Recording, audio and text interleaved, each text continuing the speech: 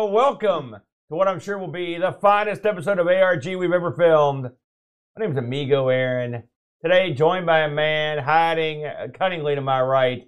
I give you the Brent. I'm not hiding. I'm micro. Is that what you are? That's as micro as I can get. Trust me, your talent's micro. You know what I mean? So, listen, if you joined us last week, we spun the wheel. We made the deal. And what a deal. I'm excited about this one, Brent.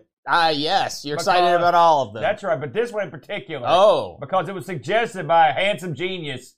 This week, we're going to be looking at, BAM, the Microvision. Yes. The Microvision, literally, one could say, in fact, I'd say pretty much without argument, that this was the first cartridge-based handheld console, Brent. Swappable cartridges, Cartridge-based handheld console. Now, if you're a longtime viewer of ARG Presents, we're sorry. God bless you. You'll know that we often cover these systems, but we've never actually got to physically touch them. They're long gone. And today will be no exception. Wrong. Oh! Wrong. Oh! Because in this room, if you'll do me the honors, handing this over here, I'm going to give you a first-hand view of my Microvision. You can see I cleaned it up for the show, by the way.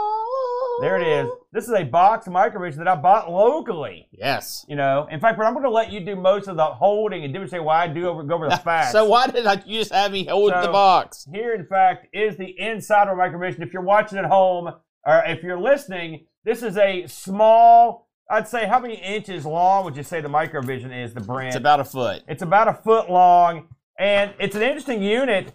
I read, first off, before we get too deep into it, this is America. You may not have noticed that. And in America, everything has to be 10 times huger than it is.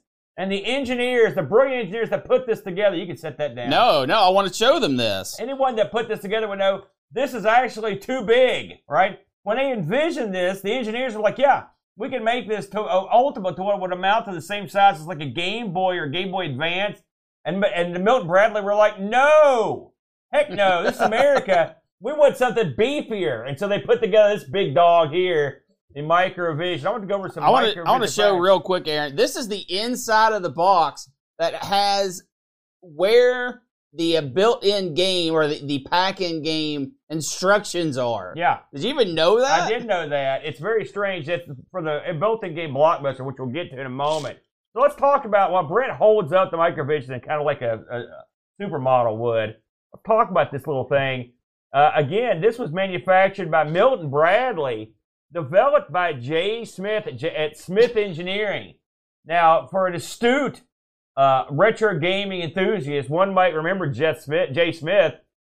Jay Smith was the genius behind the Vectrex, Brent. Oh. So this is literally the great-granddaddy, I guess, not that far back, I guess sort of stepbrother of the Vectrex.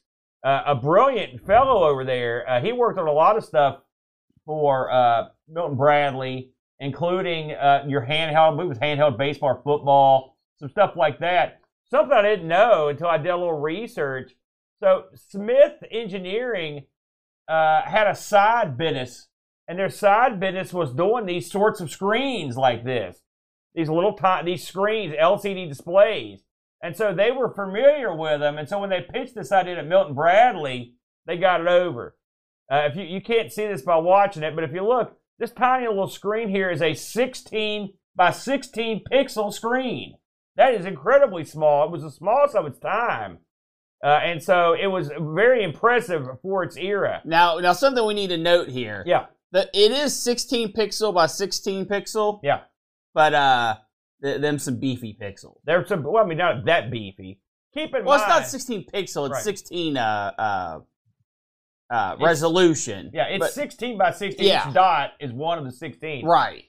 This was released way back, much like myself. This is an item released in the 70s. This came out in 1979. Ponder that, if you will. I was two. I think the Game Boy made its debut in 85 to 86. So this predates that by a substantial amount.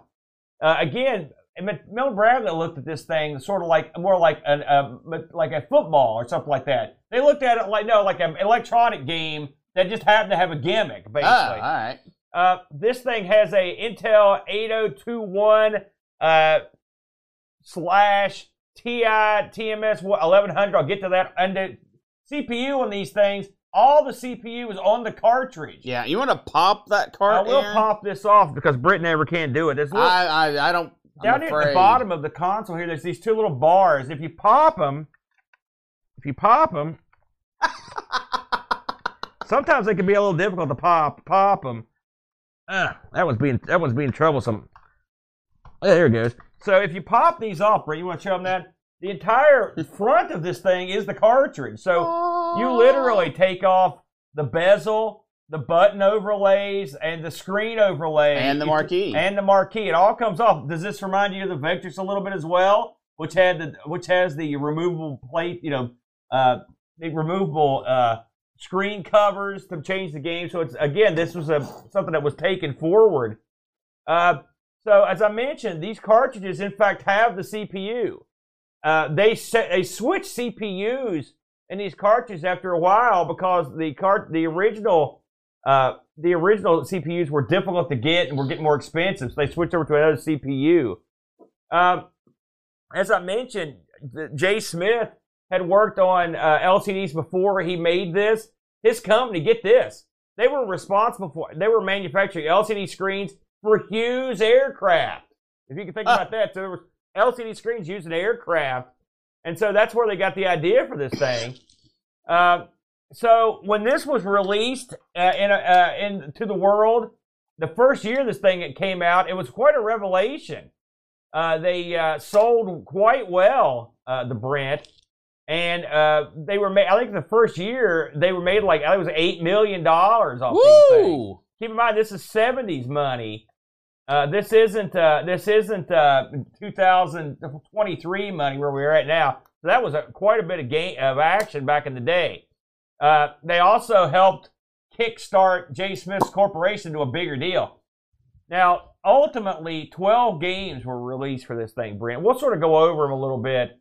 But one would ask, if this thing did so well, like what happened here? Well, what happened was Milton Bradley saw video games as a fad, as a lot of Americans said. I should mention, if you look at this battery pack on the back, Brett, flip that around here and read what it says in there. Okay, take the batteries out. They're 9 volts. Yeah, 2 9 volts. So eventually, when they switched CPUs, they required less power. All right, so you'll get some of these. They didn't want to change the molds. And so the second battery is basically, it says this is where you keep your spare, effectively, in the Microvision. There's a spare battery compartment in there. It's a real unusual, it's a revision, basically, on these. I don't believe this is one of those. Does not. So they actually had it, you could actually run them on lower with the other CPU, which is kind of weird. That tells me that this is an older version of this. So the games, like I said, there were 5 games available at launch. There are 12 total, and these games cost $20. Okay, so they were $20 each. So what were the games? And I'm just gonna go through them. It's only 12. The first 5 released were Blockbuster, which was the pack-in. Then you had Bowling, Connect 4, Shooting Star, and Pinball. And then at the end of 1979, they released 3 other games: Mine Buster, Star Trek Phaser Strike, and eventually they lost the license to that. It was just Phaser Strike. And Vegas Slots. Then through 81, you got Baseball, Sea Duel, Alien Raiders, Cosmic Hunter. And then, believe it or not, lastly, there was a European exclusive release. Ooh. Super Blockbuster. Super Blockbuster. It was, they'd planned on releasing this in the States, but they decided at this point that let the thing die off. And so that was it. And so 82 was the last year games were released for this thing. The LCD panels on these are interesting. And that's how we're going to describe it, huh? Yeah, well, yeah, and there's a reason for that. And the reason is LCDs of this era were very, very difficult to manufacture, okay? And so when you made them, if you did if there were any imperfection in there, what would happen is the screen would slowly lose its brightness over a period. It's called screen rot. You may have heard of it. Absolutely. It plagued many a system back in the day. Still does. And the Microvision was no exception. And Absolutely now, was not. we were very lucky. All right, I say we were very lucky. Our Microvision still works, Yes. but the LCD screen's not the best. In No. fact, it's the worst. No, not the worst, but it's you can bad. still play games on it, but when me and Brent sat down and played games on it, it was not the easiest thing to do. And you can forget about getting video footage of this thing. It's Oh, not not off ours, no. So luckily, there's some emulation for this thing, so I used some of that so we could show off what the games look like. I will say though, I actually played one of these back in the day, and it actually looked pretty cool. I was real jealous. I wanted one of these real bad. Yeah, this is not your childhood one. This is one you found down the road. This is what I got. Yeah. I believe the price is on the front of the box. I got a real good deal on it. It appears, Aaron. Yeah. What? Oh, That's not surely you didn't just pay a buck. No, I must take the price tag off. I got paid. I think to get a Microvision to build that game, I think I paid $20-25. That's super cheap. We'll go over Super what these cheap. things go for, but they're not super expensive because they're tough to find. The Microvision, like I said, it was a commercial success. Milton Bradley was pleased with it, and so Jay Smith was like, listen, we've got a new idea. It's a 32 by 32 screen. Oh, doubling up. But Milton Bradley did not think that this was a big enough upgrade to bother with. And so they turned that idea down. They had a couple ideas. Although, is that really an idea? Well, I mean, you got to think. This was like 1982. And they're like, yeah, we can do it better. I mean, you got to think you're doubling the resolution. It's double. No, that's not what I'm asking. I mean, if you really approach a company and be like, listen, I've got a great idea for a console. It's going to be the same console we've already got, but more powerful. Yeah. Well, I mean, listen, that's what consoles are. And that's what they are these days. So they let this thing go. Of course, eventually the Vectrix came out. It wasn't very long after this when the Vectrix was released, and it kept those guys going. So you've got to give Jay Smith credit for being a very creative man. I was impressed with both these. And you've got to think, I mean, this thing by today's standards, you look at it, you're like, oh, how quaint or whatever. But I can tell you right now, in 1979, when all you had to play was like electronic football, baseball, which are pretty good, but they're basically just little dots on the screen. This was pretty neat. The whole cartridge concept was new. It was fresh. You know what I mean? Okay, all right, I want to stop you real quick. This is not as good. No game that I personally played was as good as, say, one of the handheld football games. It's close. I played a couple that I thought were pretty good. The awesomeness of this is when you switch the cartridges, you can switch out controls. Yeah. I mean, yes, you've got the knob at the bottom that is kind of universal, but when you put a cartridge in, it has buttons and stuff. Let me spoil a little bit of the party here to illustrate what I'm talking about. So Brent's taking out his game here that he'll be playing this week. And if you look at the bottom of this, it has arrow keys and fire buttons and stuff. Yeah. Whereas the Blockbuster does not have that. All Blockbuster has is options for the game that you're currently playing. And basically a start button. So if you see those side by side, you can actually add a lot to any game that you're playing just by changing up some of the controls. It's funny you should mention which that though. is really awesome. But one of the downsides to that setup is these are the typical 70s era, early 80s push buttons. Yes. And they were prone to go bad. Yes. Anyone that had like Merlins and stuff like that, those things would go south on you, especially after a lot of extended play. And that was the other problem that this thing had. And as far as I can tell, all of the buttons that we have available to try work, because we tried both games. So mine seems to be been lightly played. And something else to note behind that, like this area at the bottom on the console itself is all button area. So like you can have this button work on one game, an up button, we say, because the panel behind that you're actually pressing works. But then if it's slightly off to the right or the left, it's in a different place, maybe that on your console is dead. Yeah. So that's what we're talking about. Yeah, correct. Just a couple more items before we move along. The Microvision, the non-American release, looks different than the American version, and I would say it looks much crappier, if I'm honest. The one that they got overseas is much lamer looking. The colors are much less interesting looking. The bezels look lamer. It's just creamy. It's just lamer looking. You know, if you're watching at home, you can see the commercial for the European version. It just doesn't look as good. It just looks more generic. This one's got a lot more pizzazz. We like pizzazz here in the States, brother. That's the way we do it. So, with all that said, I only own 2 games for this. They've sort of shown you what they both look like. But we'll get into them, and then we'll come back with some final thoughts on this thing. I'll go ahead and go first, since we sort of already showed mine. And again, these games are not, it's not a deep dive here. Well, no, it's a deep dive. It's just a shallow pool. Well, you're right. It's a shallow pool because there were only 12 games. We only own 2. And it's a 16 by 16 grid. Yeah. It's not like you can do a ton, but believe it or not, they did more than you would think. So the game I looked at was the pack-in game, which was Blockbuster. Of course, this was released at the same time. What is that for? It's a Blockbuster game. I hate them. Take off. Yeah, well, I mean, what am I going to do? I know. So this was the original launch title. This was sort of like the before Tetris, you had Breakout, right? I mean, that's it, yeah. This was Breakout was a big deal. Now, that's something else to keep in mind.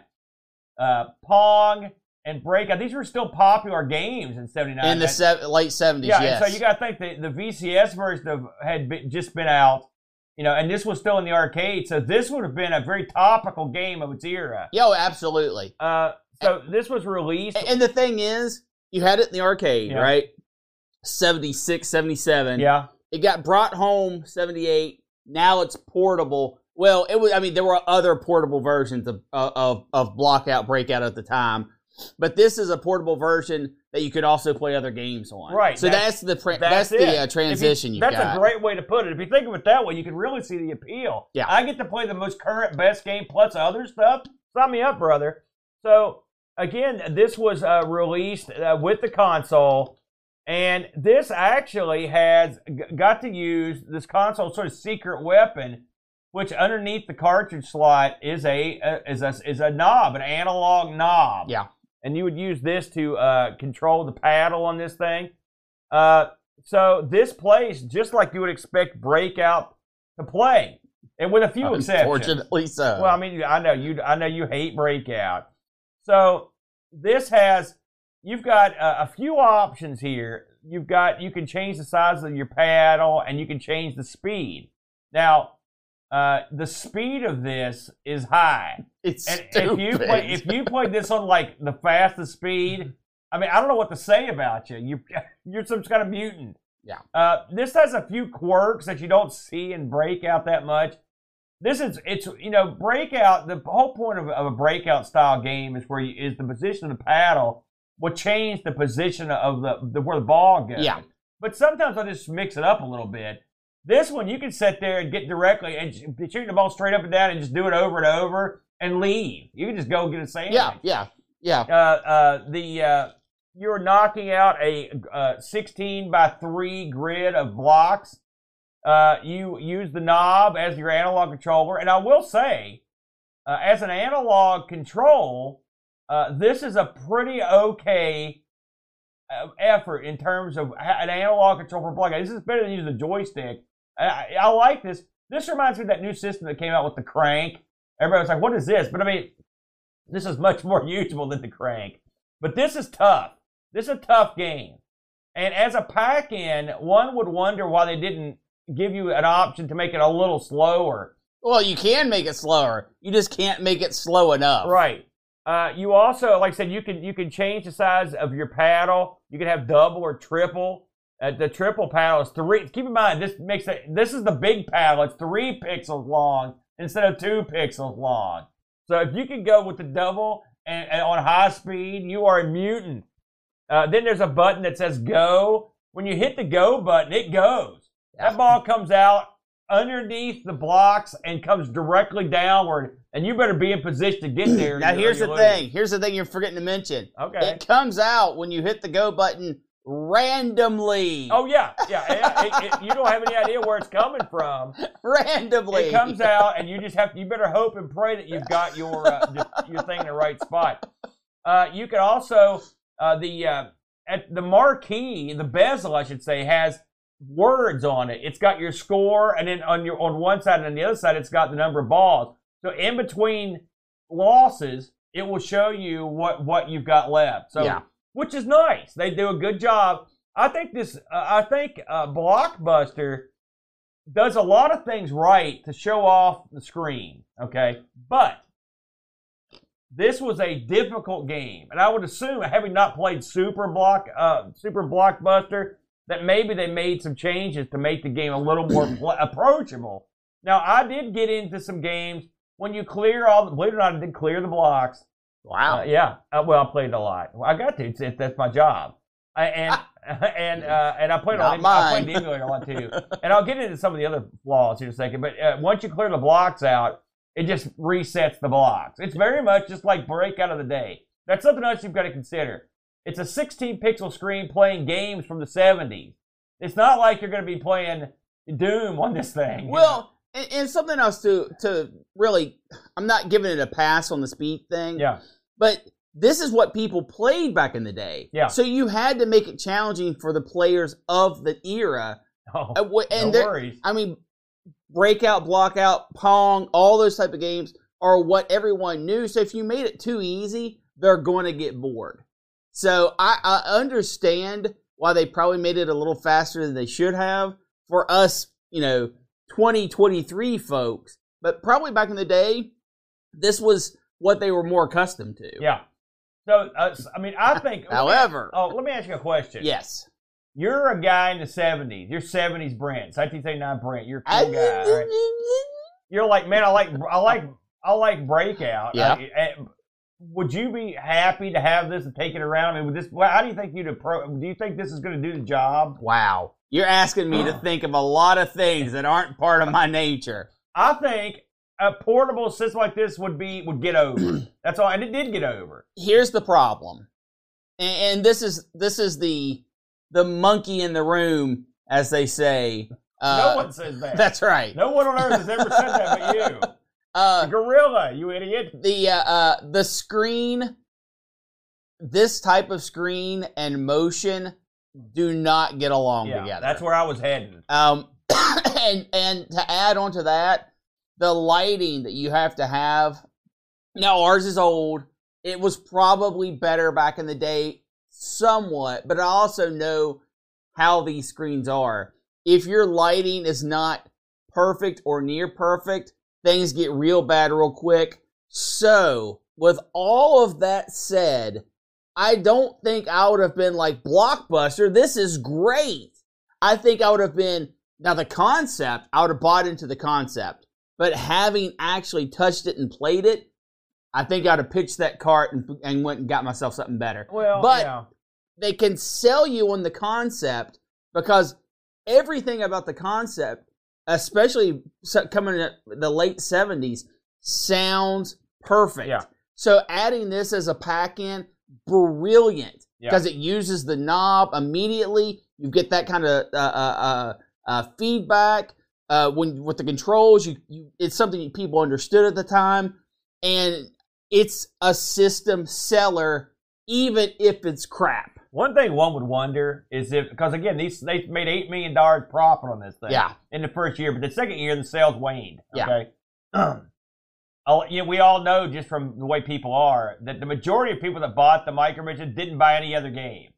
All right, and so probably a large number. And so now you're like, is this game going to bring them back? And this is probably better to look at on the box than to play. Yeah. I will say. Now, Brent touched on it, but one of the biggest flaws of Blockbuster is the trails. It's an LCD screen and it's old, but even back when it was new, there were still trails on the screen where you would move around, and this caused you to think your paddle was where it wasn't, and that's a fact. You would think you had the paddle directly under the ball, but it would just the trail what was lit up as you went by. The funny thing about these Microvision is they really use little power. It's because once you activate an LCD square, it stays on. Yeah. And so it really doesn't require a lot of power to power these things, which is kind of neat. And so that was one of the benefits. But again, you're working with an old LCD screen. And so that was, it is what it is. I believe it or not, Brett, I found reviews of this game. Some of these are, actually a couple are contemporary to the time. Pocket Magazine gave this thing 4 out of 5 stars. No. Pretty good. Hey, I think well deserved. No, are you kidding? Give me a break. The Video Game Critic, a B-. Tilt, this is a contemporary review, gave this thing a bizarre 3 out of 6 stars. Don't ask me. Much closer. Retro Game Reviews gave this 3 out of 10 stars. So there you go. Where would you put this in your pantheon of games? 2 of 5. 2 of 5? First of all, obviously, as it's been stated many times on the show, I hate these block out, breakout, Pong type of crap. Yeah. Hate them. Yeah. But I can at least say that the controls on this are stellar. They're on the console itself. The analog dial is spot on. You really feel like you're tuning it in. Unfortunately, it falls apart in literally every other aspect. The screen is too blurry. The action is too fast. The paddle's too small. The boards are too boring. There are no power-ups. There are no initiative to keep going outside of high score type of affairs. Yeah. So, I mean, there is nothing here to latch onto outside of this is a portable handheld system from the 70s. Well, I do think that it was I think you had this one. You sort of had to be there, right? We did get a review, and I'm happy to say because these aren't these things to review. This is from Jocko6502 who writes in. I don't think it's entirely fair to review the Microvision based on the emulator because you lack the tactile feedback. But looking at some videos, I was expecting more screen blur, and honestly, it doesn't seem that bad. Blockbuster is actually trickier than you think because you have an analog paddle, and you still have to have the hand-eye coordination to make you master the breakout. Without the real control, it was hard to play even with a mouse. And in one game, I scored 0 because I moved the wrong way on the game start up to 7 times. That'll happen. Yep. It happens on the real one, too. It could be the emulator, but sometimes the ball would go through the bat. Nope, that just Even happens. when the ball was bouncing vertically and the bat was not moving. Hopefully, the real thing is it's glitchy. Nope, it would be very easy to dismiss the Microvision and Blockbuster, given its simplicity. But trying to look at it through my young eyes, I would have given up a kidney to get one. And part of this was the display. I mean, the overall package is very attractive. Yes, it looks more than what it is. Yeah, I mean, absolutely. So it was well built for sure. But that particular game, overall, I didn't hate the game. I thought it was okay as a pack-in, but I mean, again, it's. With the exception, it was completely unplayable. It's not too. It's playable. I cleared the blocks the first time, but it is hard. I wish they would have started with an easier launch. That would have helped. A static launch position would have made a world of difference. And there are some aspects that just can't be bested. The screen. Yeah. And of course, again, these reviews are taken with a grain of salt because we did play this on one where the screen was very dim. I had to do some special Game Boy style baloney. Yeah, but we all know if we've played on these, we all know what these screens are. Brent, why don't you hold up your box and we'll get into what you've got going here. I went with your other pick, Cosmic Hunter. Cosmic Hunter. Now the price is on this one. Yeah. 50 buckaroos. Actually, I got it for half that, and plus $5 less, so $20 I paid for that. $20 for that. I'm glad we. Here's what the box looks like if you're watching at home. They're long. They're long because they have to fit the long cartridges in. Yeah, but I think they're attractive. And on the side, you've got, it's funny, one side blank, and then one side you've got Microvision, but on no side does it say the name of the game. except the tiny little letters right here. It says it. And then here is the actual cartridge itself. Again, you've got the full bezel. You've got a marquee, and you've got the controls down here, which I think is very clever. And then if you want to look at it from behind, you've got that. I should mention, Britt, before you get into your review, like we said, that the cartridge is actually, the CPU is up in the top part of this thing behind the marquee. And they had a problem with people getting in there and touching the CPU and electrostatic discharging it to death. Ooh. This was an issue they had because if you lift up right here, there's a little slip that goes in. You could actually fiddle with it, and then that would be bad. Yeah, so don't do that. They had to teach you how to do that. And we should mention behind the controls, you can see it's just like a layer of thin, like plastic back there. Yeah. Yeah, so it's just an overlay. A kid could destroy this. Viva La Raza. Yeah. Go ahead. Something else I want to throw out here. The instruction manual is a 4-panel fold-out, double-sided, mostly black and white outside of the front cover and some color and like the names and whatnot. I'd say it's not bad. These are fine. Yeah. There is nothing wrong with these. Yeah, they fit perfectly in the box. Well, not perfectly, but they fit well into the box. Yeah, and it has a couple of styrofoam inserts to keep the thing from jostling around. Yeah. Good packing. Good packing for this. So, what is Cosmic Hunter? Cosmic Hunter, you play as a unnamed bounty hunter. And you are searching for pirates out there in deep space, or maybe it's on a planet. It doesn't really say. Now, this is all in the manual, of course. There's no, like, on-screen anything. Oh, no, yeah. You don't get any of that. And even the manual is vague beyond vague. I'm really kind of punching it up here.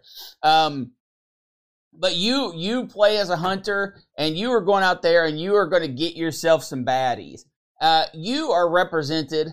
you get your 16 by 16 grid. You are represented by a dot, and the baddies is represented by a dot, and all of the landmarks, the barriers, the obstructions between you and your bounty are represented by dots. Yeah, lots of dots. I see a trend here. The object of this is the gameplay of this is. You are able to capture your bounty 2 pixels away, orthogonally. That means up, down, left, right. Yeah. The person you're trying to capture can kill you in all 8 directions right next to you.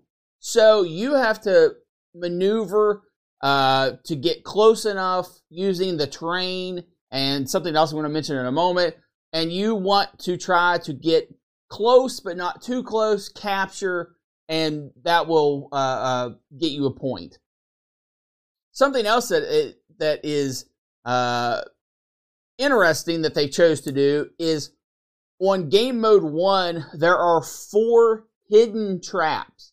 And when I say hidden traps, I mean not represented on the screen at all. They're well hidden. That if you or the bounty the pirate, if you will, go over these dots, you'll be frozen in place for 2 to 3 seconds.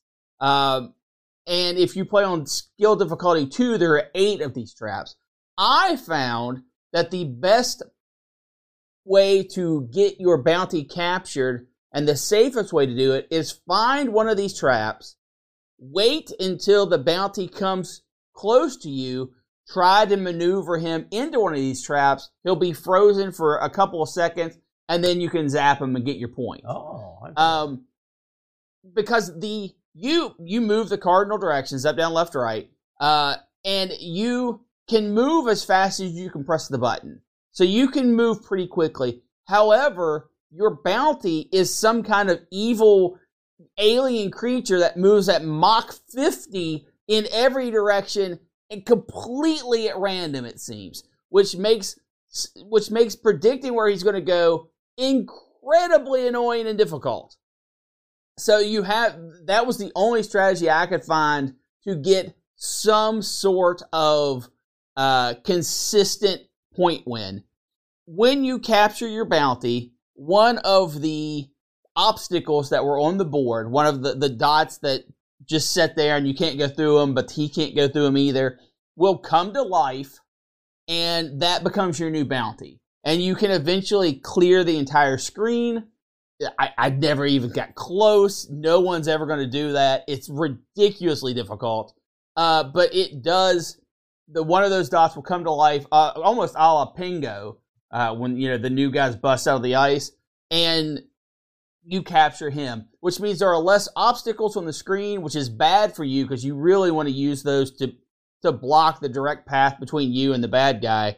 Sort of like Archon. You need a more crap on the screen to avoid the better guy. So I guess the most important thing, is this fun? For about 20 minutes. This is a game. But it's a real game. Now I will say I only played this on our actual Microvision, and this one is much more difficult to play than the other one to me in terms of being able to visually to see the dot. I mean, it's on my screen. It's tougher to see. Okay. So I had more trouble playing this one, but I like this sort of the chase part of it. I think this is okay. I mean, is any of the games of this here, even if you play like electronic football, 20 minutes is about what you're going to get in a play session. No, you remember that electronic football game I've got one. Let me tell you something. I'll keep it working. I played that constantly. I think this constantly. This is a good effort here. I think they did a good job on this. I don't disagree, but I certainly don't agree either. And the reason why is outside of going around, running into the traps yourself, and hoping during that time the bad guy doesn't come and get you, and then trying to get the bad guy, because the bad guy doesn't come towards you necessarily. Like I said, it's almost like he's completely programmed in random. But if you find where a trap is and can possibly lure him that direction, that is literally the only strategy. And I say that because if you try to just run up to the bad guy and hit the button fast enough to capture him, it's less than a 50-50. It's more like a 75-25 that you're going to just die. Because he'll run at you at a diagonal pattern.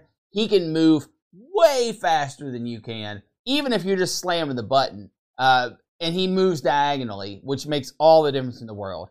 Yeah. You ain't kidding there. The issue with this game is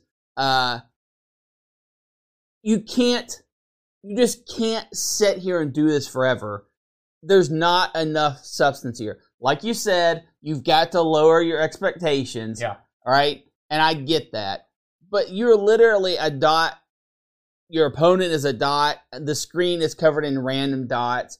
Yes, you can trigger your imagination. You can see yourself as a bounty hunter going through an asteroid field, or maybe you're a bounty hunter and this is a forest you're trying to navigate through. But you can only do that for so long before you're just like, man, I'm done. Yeah. So I enjoyed this game. I'm not killing it.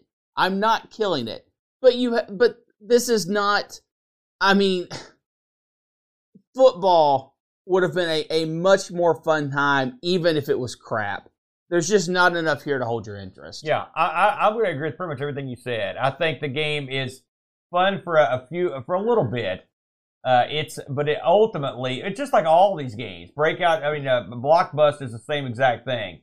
You're going to get a limited amount of use for these. Now, on the flip side of this, it's 1979. You're at a bus stop or on the subway. You're going to be the only guy on Earth that can do anything but sit there and look at the nothing or look at the newspaper. You can play a game. Yes. And so the fact that they sold the system on the basis that the games would be interchangeable, the fact that they were $20 a piece. Now, $20 in 1979 is probably about $50-$60 now, if I'm honest. So they weren't. It's not like they were giving them away. No. At the time. But Atari games are pretty expensive too. About the same era. But for the most part, I thought this was okay. Now, I will say, I think this is more of a game than Blockbuster, but I play Blockbuster more because I like the breakout. Blockbuster is a lot like Tetris. You can just sit there and kind of play it indefinitely. Not this version, you can. No. Most of the other versions you can.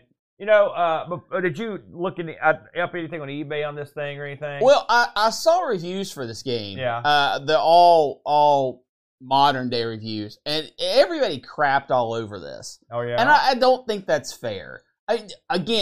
This is in modern terms, this game's garbage. Yeah. But you can't look at something like this in modern terms. You have to look at it. How fun would this have been back in the day? And even back in the day, it's not some super winner, but it's not a 2 out of 10. It's not a 3 out of 10. There is some substance here. It is just not much. Admittedly, it's just not much. Yeah. On eBay, the going price for these are about $36 boxed. Oh, I got a deal. Yeah. So, it not tremendous. And really, no box, just loose carts are going for about the same price. These didn't get an international release. This is one of about 6 cartridges only released in the U.S. Mm-hmm. So, I don't know if that makes it rare, but it makes it more uncommon than some of the games. Yeah. But I think when you're seeing this and you're reviewing it, you have to put yourself back in the time period, and it then becomes a lot more impressive. Yeah, I think so. Just to close the door on this a little bit, I looked up some stuff on eBay. It's as of now, as the recording of this, the Microvision is not what I would call a hot collector item, although they are becoming rarer. The price has gone up, and if you can find one that's functional, they're becoming exceptionally rare. That's why I feel so fortunate to have mine. They're all going to not function at some point. Now, I have read that you actually can replace the screen. It's a thought. If I was going to replace the screen, it'd probably be the Microvision just because it's such an oddity. Yes. And it would be neat to be able to have one that you could actually play all the games as they were planned. Here's the other thing. This is a system you could theoretically collect all of. Yeah. None of the carts are this unbelievably incredible rare cart, at least none that I don't know about the European only one. That's the only one I didn't look into that one.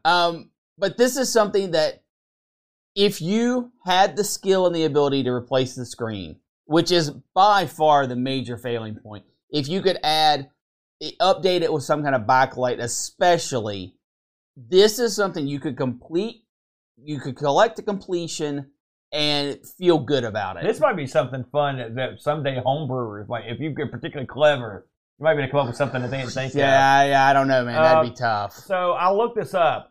I saw the boxed consoles going from anywhere between $26. I even saw one go for $235 that was sealed. It was never been opened. Ooh. It was in pristine shape. Generally, you're going to go for under $100, well under $100 for the console box with Blockbuster because it comes with it. And even the sealed one, they could have a dead screen right out of the box. Right. I've also seen Blockbuster go by itself because, of course, there's no box for it. It came with the package. For $25, $19, $13. Just one quick thing before we go. I played some of the additional games that were on here. I tried bowling. Bowling is the dot goes back and forth. You hit the button and try to knock all the pins down. It's okay. It's okay. We've seen games like it before. I also played pinball. Pinball is also sort of like Blockbuster. The ball zooms around. You got to be quick. It's just like Blockbuster, some stuff up on the middle of the screen. The best game I played on this, by far, was Vegas Slots. This is a slot machine simulation, and it actually has payouts, and it lists all the different, in the book, it lists all the different payouts on the odds. Because you can make shapes. This thing was by far the most interesting game I saw. It was the Vegas Slots game, which came out at the end of 79. I think that, if you're going to get one, I think that's probably not the worst idea. Like Brent said, most of these don't go for that much money. So if this would be a fun one to collect if you were so inclined. Yeah. And if you didn't want to part with too much of that sweet, sweet cash. Now, Aaron. Yes, sir. I wonder if I didn't want to part with some of that sweet, sweet cash, but I had a computer that needed some fixing, that needed some repairing, where do you think I'd go? Listen, if I was going to get something fixed, and I was short on the wad, there's only one place to go. In North America for sure, and maybe all over the world, and that's BAM! Retro Rewind. Wow! Retro Rewind, up in the friendly confines of Canada, has got your hookup for classic computer repair and parts. If you have anything in the Commodore line, the Commodore 64, the Commodore 16, the VIC, the 128, all the way up to the Amiga 1000, the 500, the 1200, everything right up the line, Frank your hookup. Absolutely. Frank can sell you parts, he can do services, he can do repairs. You need a recap job done, Frank will take care of you, and he won't break the bank. And he ships it back as fast as you humanly can. He also has diagnostic cartridges and replacement parts if you want to fix the thing yourself. He goes right up the line, including flash solutions, SD solutions, accelerators for your 600, and if you've got a TRS-80 color computer, you're not out of the loop, brother, because Frank will hook you up with diagnostic cartridges or diagnostic cartridges if you're from the South. And he'll also set you up with an SD card solution. He's got everything covered for your Coco Commodore system. Please give Frank a chance at RetroRewind.ca. Once you've tried him out, you'll never go anywhere else, Brent. Absolutely. Now, what do we got this week on the wheel, my friend? Aaron, it's a special week. It is? It is? It's a special week, Aaron. We are going to add a little thing called, I can't find it. So special. Oh, yes. Oh, Aaron. Now, see, this requires a slight backstory. Oh, jeez. Okay, go ahead. And I think you'll be on board with me on this one. We had a slight discussion on Discord. Yeah. And people were complaining, Aaron. They were were saying, you know what? There are no good FMV games out there. They were saying that? Yeah. Yeah. And we were like, what are you talking about? There's some good FMV games out there. Now, there's some crap. One of my top games from last year was an FMV. Yeah, there's some crap games out there, but there are some good FMV games out there. And to prove it, we've got good FMV games on the wheel. So what does that mean? We have to pick ones that are great? That's right. That's a lot of pressure.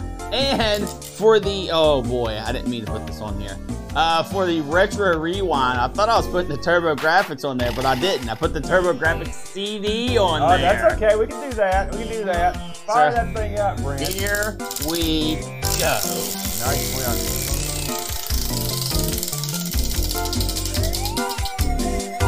Man, good spin. Hey, what do we got, Brent? We have a winner.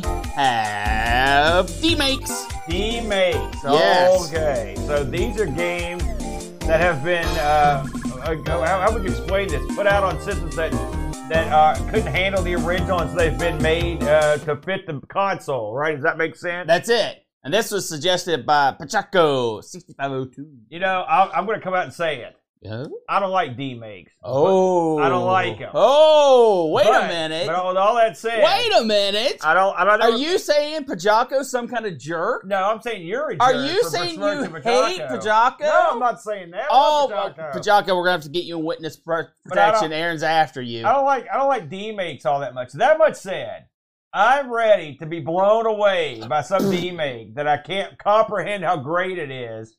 Oh, look, you now Pajaco's leaving. I hope you're happy. Let's talk a minute, Brent.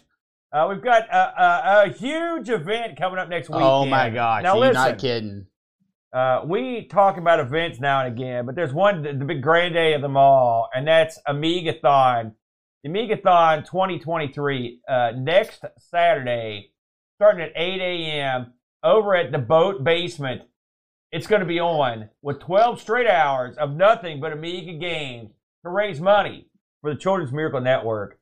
If you are so inclined and like to help out the kids, give a little to charity, you can go over to Amigathon.com right now. You can go there right now. And if you're watching this 6 months down the line, you can still do it. That's right. We have raised, as of right now, $1,350. And that's before it even began. That's right. Because those people want to get in there, get their donations in, and just sit back, relax. Yeah, and by the way, we'll put you over on the show if you donate early. Don't worry. With all that said, if you can't donate to the Children's Miracle Network, listen, don't get bummed out. What do they do? All they have to do is say, hey, other guy, or hey, chat room, or hey, Facebook. Go check these guys out. They're doing a good thing for a good cause. That's right. That's it. Spread the word, baby. Yeah, because somebody somewhere might think it's times are tough. You know, it's tough times. It's tough all over, though, including for the hospitals that take care of these kids. So if you can flip a few bucks, that'd be dandy. And we're going to be playing games, 12 hours of games. I've already got a few lined up. I'll see you at 1. Yeah, you're there at 8 a.m., bright-eyed. No, seriously. Oh, yeah, you're going to be there. Now, the big question is, normally, traditionally, we do not record an ARG on the week of Amigathon. And I'm assuming we're going to come back in 2 weeks to play D-Maze. Give us plenty of time to work on that. Does that sound fair to you? Yes. You seem dazed. Maybe, who knows what we'll do, but one thing's for sure, we'll be at Amigathon, and that's for darn sure, February 18th. That's literally, as we record this, 6 days away. So that should be a lot of fun. I also want to mention, hey, it's not too far down the line. It's Boat Fest. Boat Fest 2023. Boat Fest. Please stop that. My God. People are going to be canceling their appearances at Boat Fest. June 23rd through the 25th.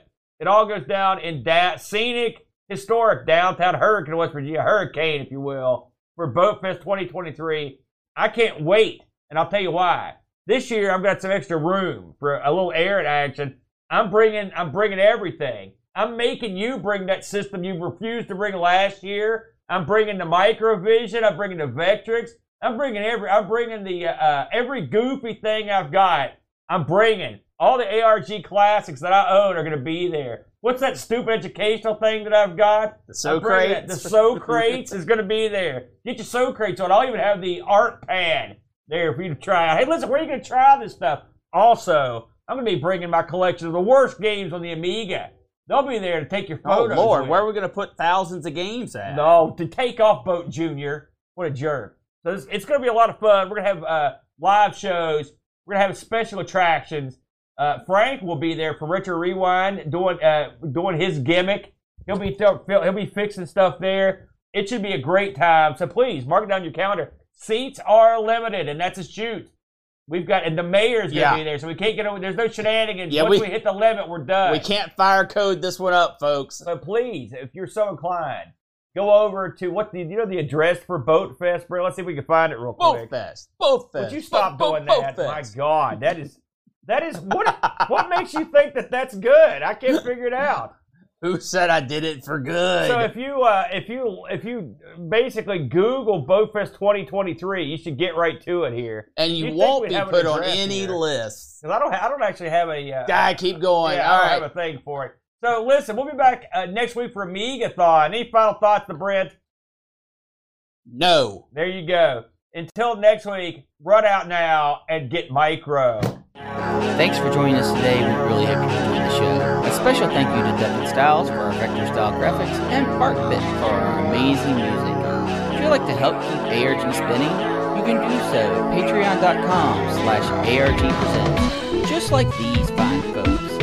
Briarlet 17, Laron Garut, Templar Mar, Z9K9, Jerry Dennington, John Dykeman, Retroology, Air Shack, Texas Foosballer, Sundown, O-Raw, Super Tech Boy, David Terrence, Mr. B, Roushi, Brown, W. Vetke, Dave, Velociraptor, Bernhardt Lucas, Steve Rasmussen, Anthony Jarvis, Bitterblitter, Pajako 6502, Kevin Bean, Andy Jones, Andy Craig, Rob Black O'Hara, Jason Warnes, Mitsuyama, Chris Foles, Frodo Edel, The Slow Norris, Terry Howard, Olaf Hope, and Rolo. They all have access to our Discord channel, their name called out in the credits, and visualized in the ending scene. Have an idea for a wheel piece? You can send it to us at argpresents@mail.com.